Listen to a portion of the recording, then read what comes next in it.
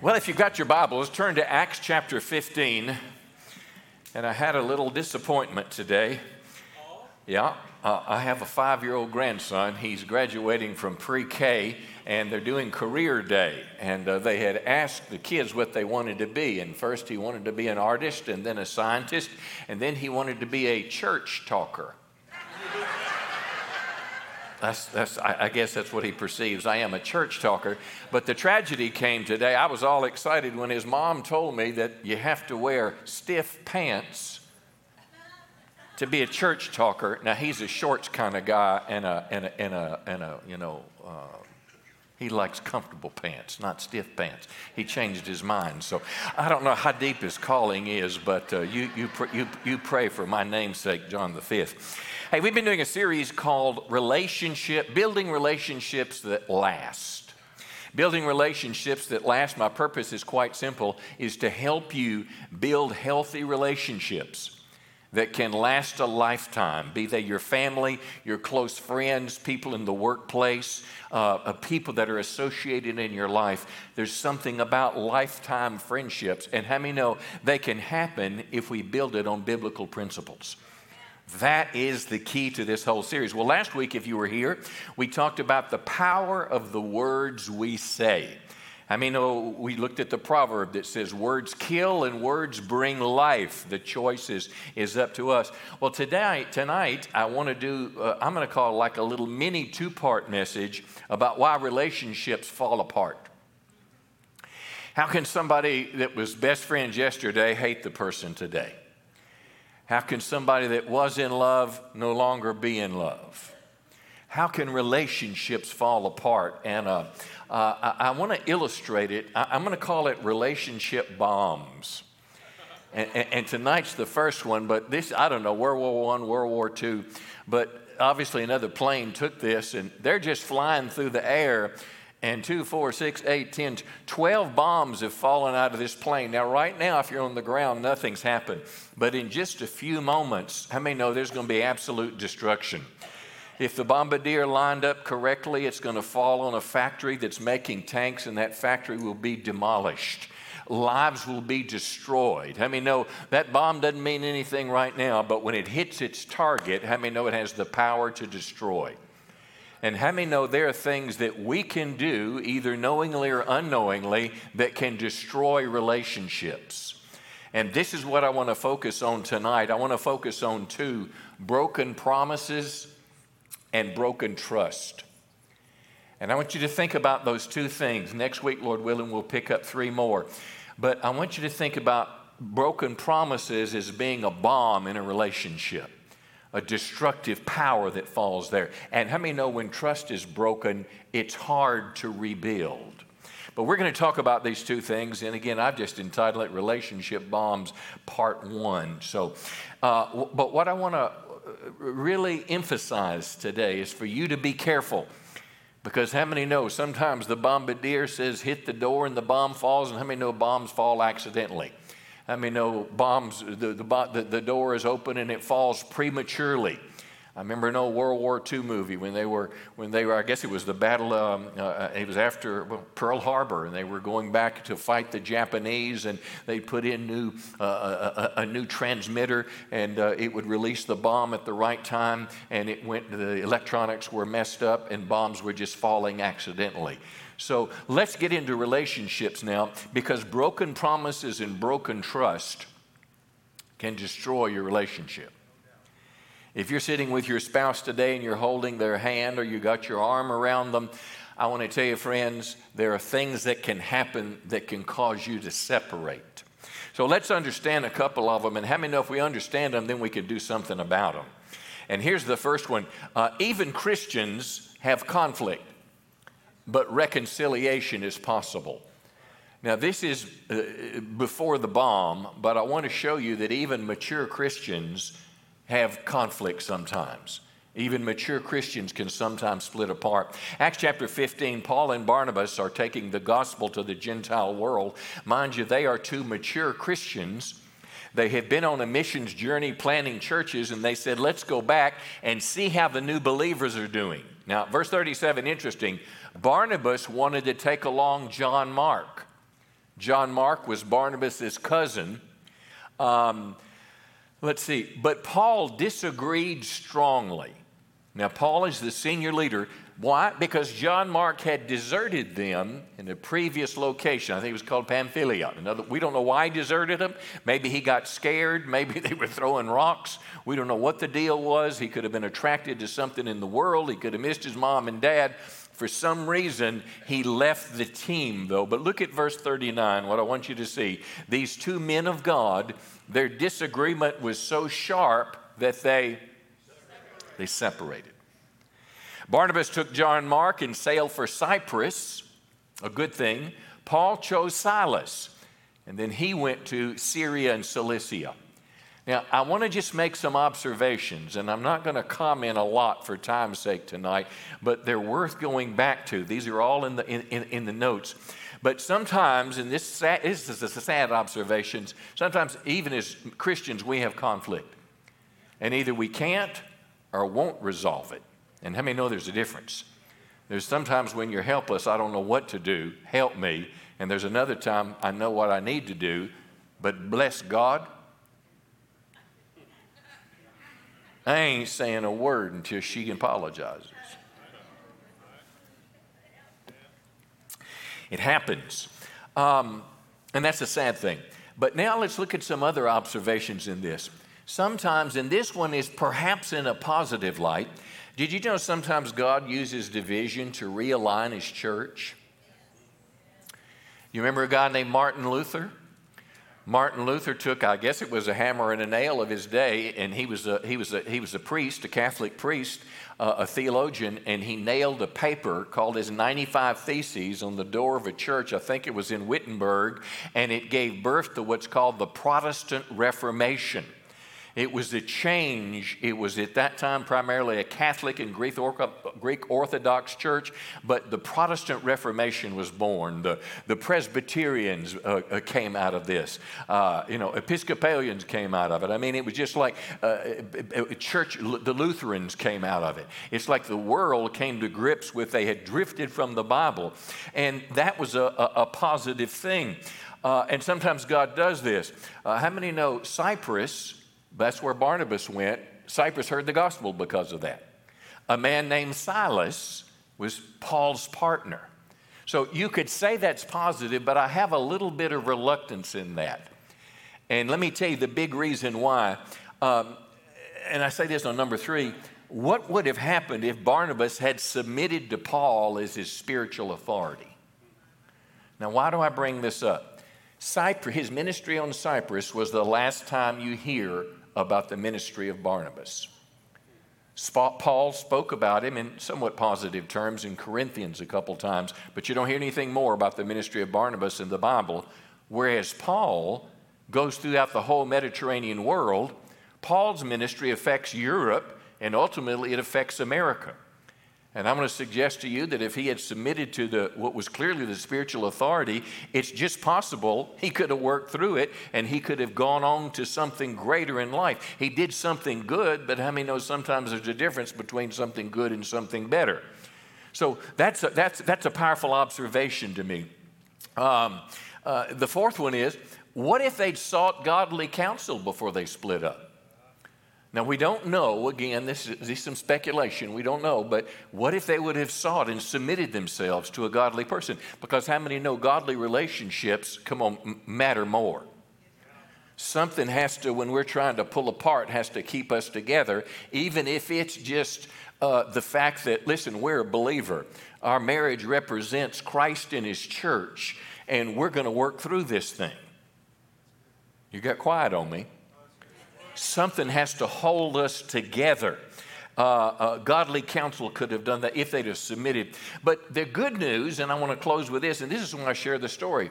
Later, they were reconciled. In particular, Paul was reconciled to Timothy. 2 Timothy 4:11, bring Mark with you. You remember Mark was the one that caused the problem. Bring Mark with you when you come because he's helpful to me in the ministry. So here we see Paul now, as some time has passed, he's writing to Timothy, his son in the faith, bring along Mark, because now there was some restoration. How many know, as Christians, and I share this to begin with, there is hope for you if your relationship is in trouble. There's hope for you if your relationship is pulling apart like a piece of gum or silly putty.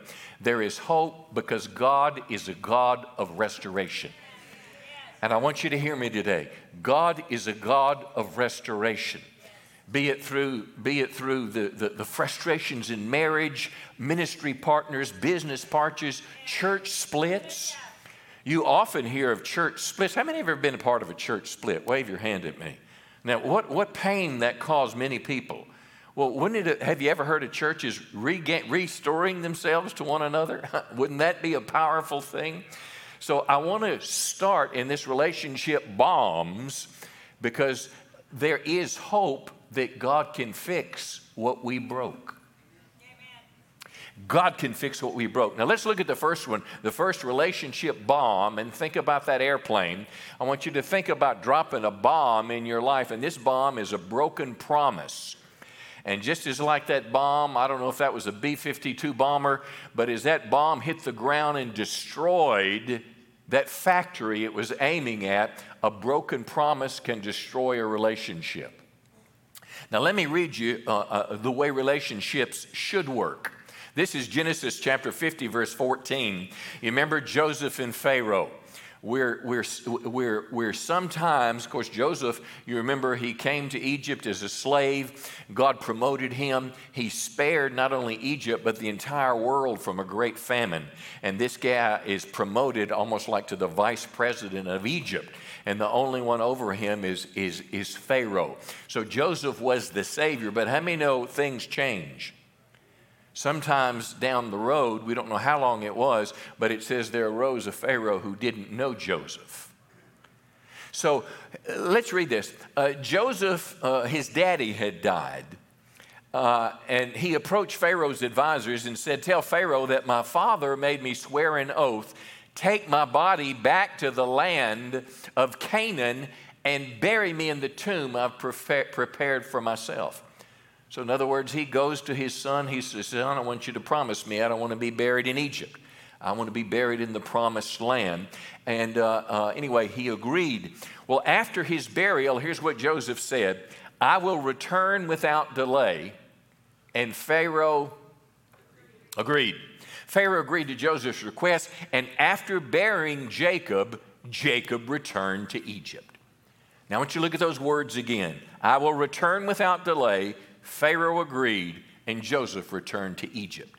Again, what we're talking about today, about promises, keeping your promises. The flip side of a broken promise is a kept promise. This is the way it should be. This is how healthy relationships work. We give our word, and we make a promise, and we do it. Let me say it again. We give our word. Now, how many know we can do this flippantly? Have you ever been around somebody that flippantly made promises? "Oh, yeah, I'll help you cut your grass," and they never show up. "Oh, yeah, I'll take you fishing with me," and they never invite you to go. Well, let me tell you what this does. It forms what psychologists call a psychological contract. You have given your word to me. You might have just been talking, because I mean, some people do this. They just talk off the top of their head. Whatever's on their head, they don't think about it. They just say it. But the other person has laid onto it as a promise. And when it didn't happen, things got in trouble. So now let's speculate a little bit. But what would have happened if Joseph didn't return? In other words, Joseph said, "I'm going to bury Daddy, and I'm coming back to Egypt." But what if he'd have got to the promised land and thought, this is a pretty nice place to live here. And God told Abraham that this is where the children of Israel would live. And I think I'm just going to stay.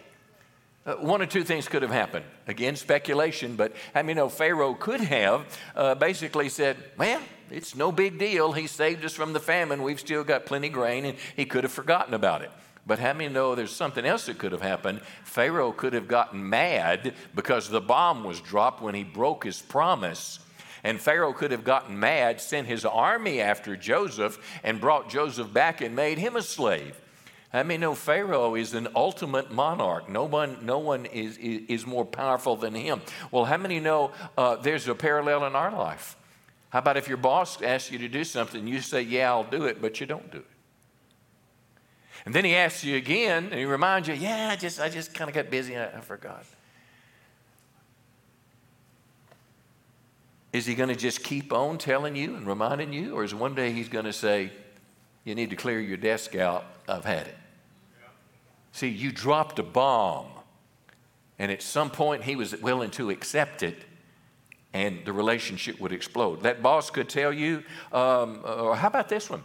How about you tell your wife, say you've been married 9 years, and how many know 10th anniversaries are important to girls? Now, guys, you need to listen to this.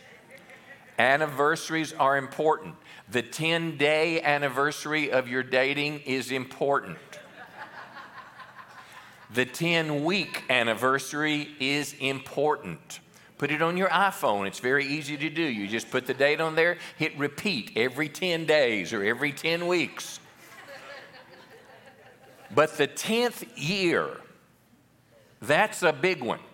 Well, let's say on year number 9, she says, honey, you're on year number 9 now. Next year is going to be 10 years, and it's been the greatest 10 years of my life. And I want us to make a wonderful memory together on our 10th anniversary. And you say, okay. Well, a year's a long time. Tell me you didn't put it in your iPhone with a reminder on the calendar. How many know you need to be reminding yourself weeks out? And she's looking forward to it. And she happens to catch your computer open one day, and she notices it's about a resort in the mountains. And she's thinking, she's not saying anything, but she's thinking, oh, it's going to be cozy in front of the fire. And we're gonna barbecue. But the thing she didn't know is you were planning a trip to go elk hunting in the mountains, and you forgot that it was your 10th anniversary. Thursday afternoon, there are openings for marriage counseling, I think Pastor Mike and Sharon have, or that may be too big for them. The Wittens, wave your hand over there. They've been professional counselors for years. I don't even know if they could put that back together. But what's my point in saying all this? When we do what we say and keep our promises, we keep a relationship strong. When we do what we say, it makes people feel secure when they can believe us. But if we don't keep our word and break our promise, the opposite happens. Now, there's a lengthy letter. It's in the supplemental notes of my message. You can look at it on the app. I wish I had time to read all of it, but you'll get the feel of this. It's about a young girl whose mom and dad got divorced and a promise daddy made to her. Now, this is not just a knock on divorce, people. Listen, this can be an ambitious man that works too much. I mean, this applies to a lot of scenarios, but this one is about a little girl at 11. Her dad left. She said, it's been almost a decade since you left. She's 21.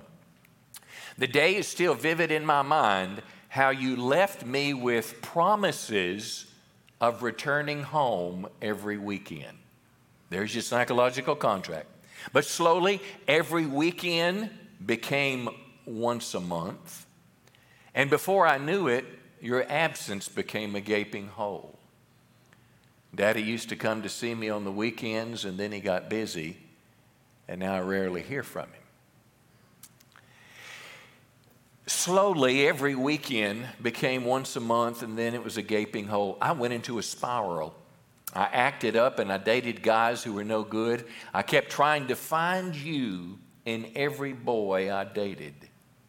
Every milestone I've had, I can't help but wonder how it would have been like that if you were there to see me do well. Why did this little girl crash? Because her daddy made a promise and he didn't keep it. Now, I'm telling you, so now let's get to some solutions here. What do we do if we broke a promise and damaged a relationship? What if you broke your word? This is not rocket science. Tell them you were wrong. Tell them you were wrong, ask for forgiveness, and then do what you promised.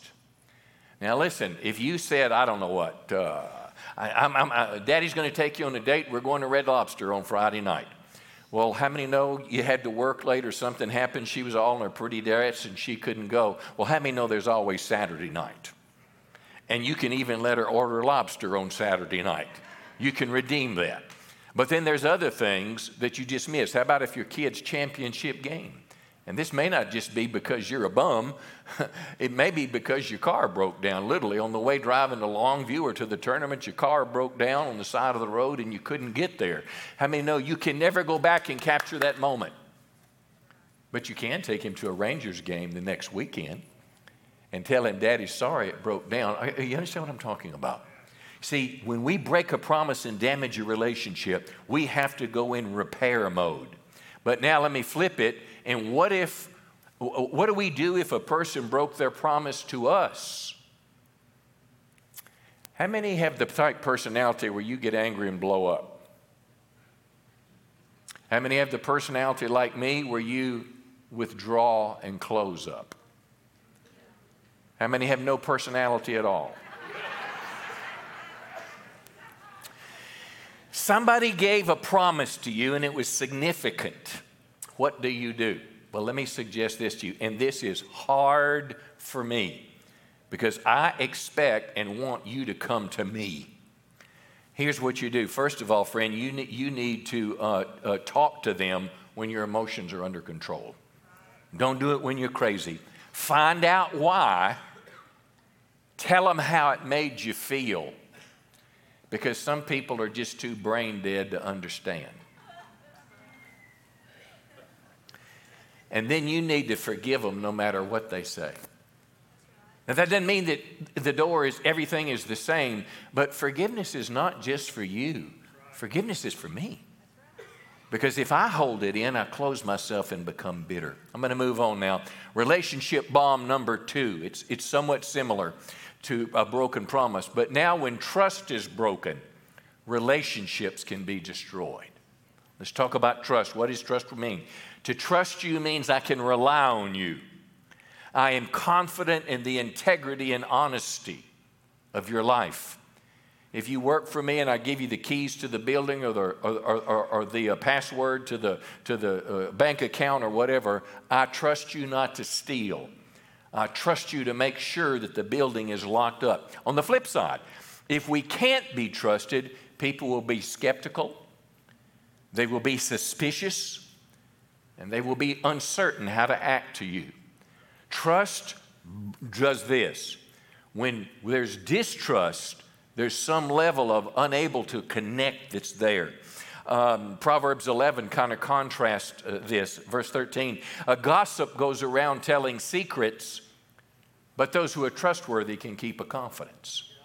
Well, how many know if you tell somebody, let's say about a business opportunity, and something's coming up and you say, look, don't mention anything yet because it's not out publicly for bids. And before you know it, your competitors found out about it because the guy that you told not to tell told somebody. Well, how many know you're not going to tell him again? See, trust is earned over time, but it can be erased in a moment. Let me say it again. Trust can be earned over time. Now, I've been here 32 years.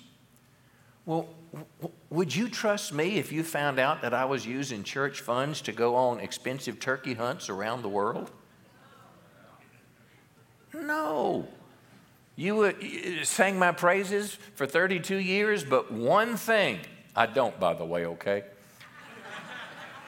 One thing can break it. There was an old movie, it's called The Firm, and I'm a little reluctant to refer to movies because depending on what channel you watch it on is depending on what you're going to get from it. So, sometimes it's a fast forward, sometimes the channel has cleaned it up for you, but there was an old movie called The Firm with Tom Cruise. He was a young lawyer, and I don't know if you saw the movie, but he was working for a group of mafia men, and he didn't even know it. So they took him up and they took him to Barbados or somewhere in the Caribbean and they set him up to have an affair. And it was very deliberate because they wanted to get pictures so they could manipulate and control him. So he has a one-night stand with this woman, and he says, quote, "It means nothing to me," but he can't just live with it. So the scene is, put the picture up behind me here. The scene is, if you saw the movie, he's about to confess to her. And what he's going to tell her is something like this. I hadn't seen it in a while, but it goes something like this. He's quiet in the conversation. He hadn't said much. She says, "What's wrong?" And he drops his head, and she said, "What's wrong, honey?" And then all of a sudden she says, "No. What did you do?" And he said, "It didn't mean anything." He said, "When I was in wherever, the Caribbean, wherever I went, I had a one-night stand." "Why did you tell me?" "I couldn't live without you not knowing. But I promise you it will never happen again." And she stopped him mid-sentence and said, "You cannot make promises to me anymore. I do not trust you." Now, even they healed their relationship, but I want to bring across to you how fragile trust can be. How many know parents trust babysitters not to molest their children? We trust people. We trust people. How many know a wife trusts her husband, or vice versa, when they're going on a business trip, that they're not going to go down to the bar and pick up somebody while they're gone? How many know a turkey hunter trusts his friend who knows not to tell anybody where the turkeys are roosting at night? I mean, there's this level of trust, because if you break your trust, we've lost it. Trust is the foundation of any healthy relationship. Trust is earned over time, again, as I said, but can be lost in a moment. And the Bible talks about the pain of broken trust. Psalm 41:9, you can feel this. "Even my best friend, the one I trusted completely, the one who shared my food, has turned against me." Trust does that. So now let's get to a solution. How do we build trust in the first place? Let's say you're starting a relationship with someone, you're kind of ground level. Well, the most important thing you can do is keep your word. The most important thing you can do is keep your word. Do what you promised. Be honest. Be consistent in your behavior. If you tell your wife you're going to Dillard's to buy a shirt, you better come back with a bag that says Dillard's on it. You're consistent. Be where you said you'd be. Don't have a secret life. Share your passwords with your spouse. Live as an open book. You get the picture here. This creates an environment of trust. But now, what do we do if we fail? And probably everybody in this room could say, "I've failed in some relationship at some times." Come on. Nobody's perfect. I have failed in some way. What do I do if we fail and trust is broken and I still want to pursue the relationship? Now, how many know it's one thing if it's an arm's length relationship, but it's another thing if it's a close one, if it's a partner, if it's a spouse, if it's a buddy. Well, if I fail and trust is broken, most important thing, be honest about your mistake. As hard as it is, how many know, the Bible says, there's a verse that says, "Be sure your sin will find you out," which means sooner or later it's going to come out. The worst thing you can do is cover up and lie. The worst thing you can do is cover up and lie, because it changes you and they will pick up on it. Number two is very important. Genuinely ask for forgiveness. Now, you can't force him to forgive you, but that implies that you acknowledge that what you did was wrong. And again, all this is in our notes. And then what you have to do is rebuild trust. You prove yourself trustworthy over time.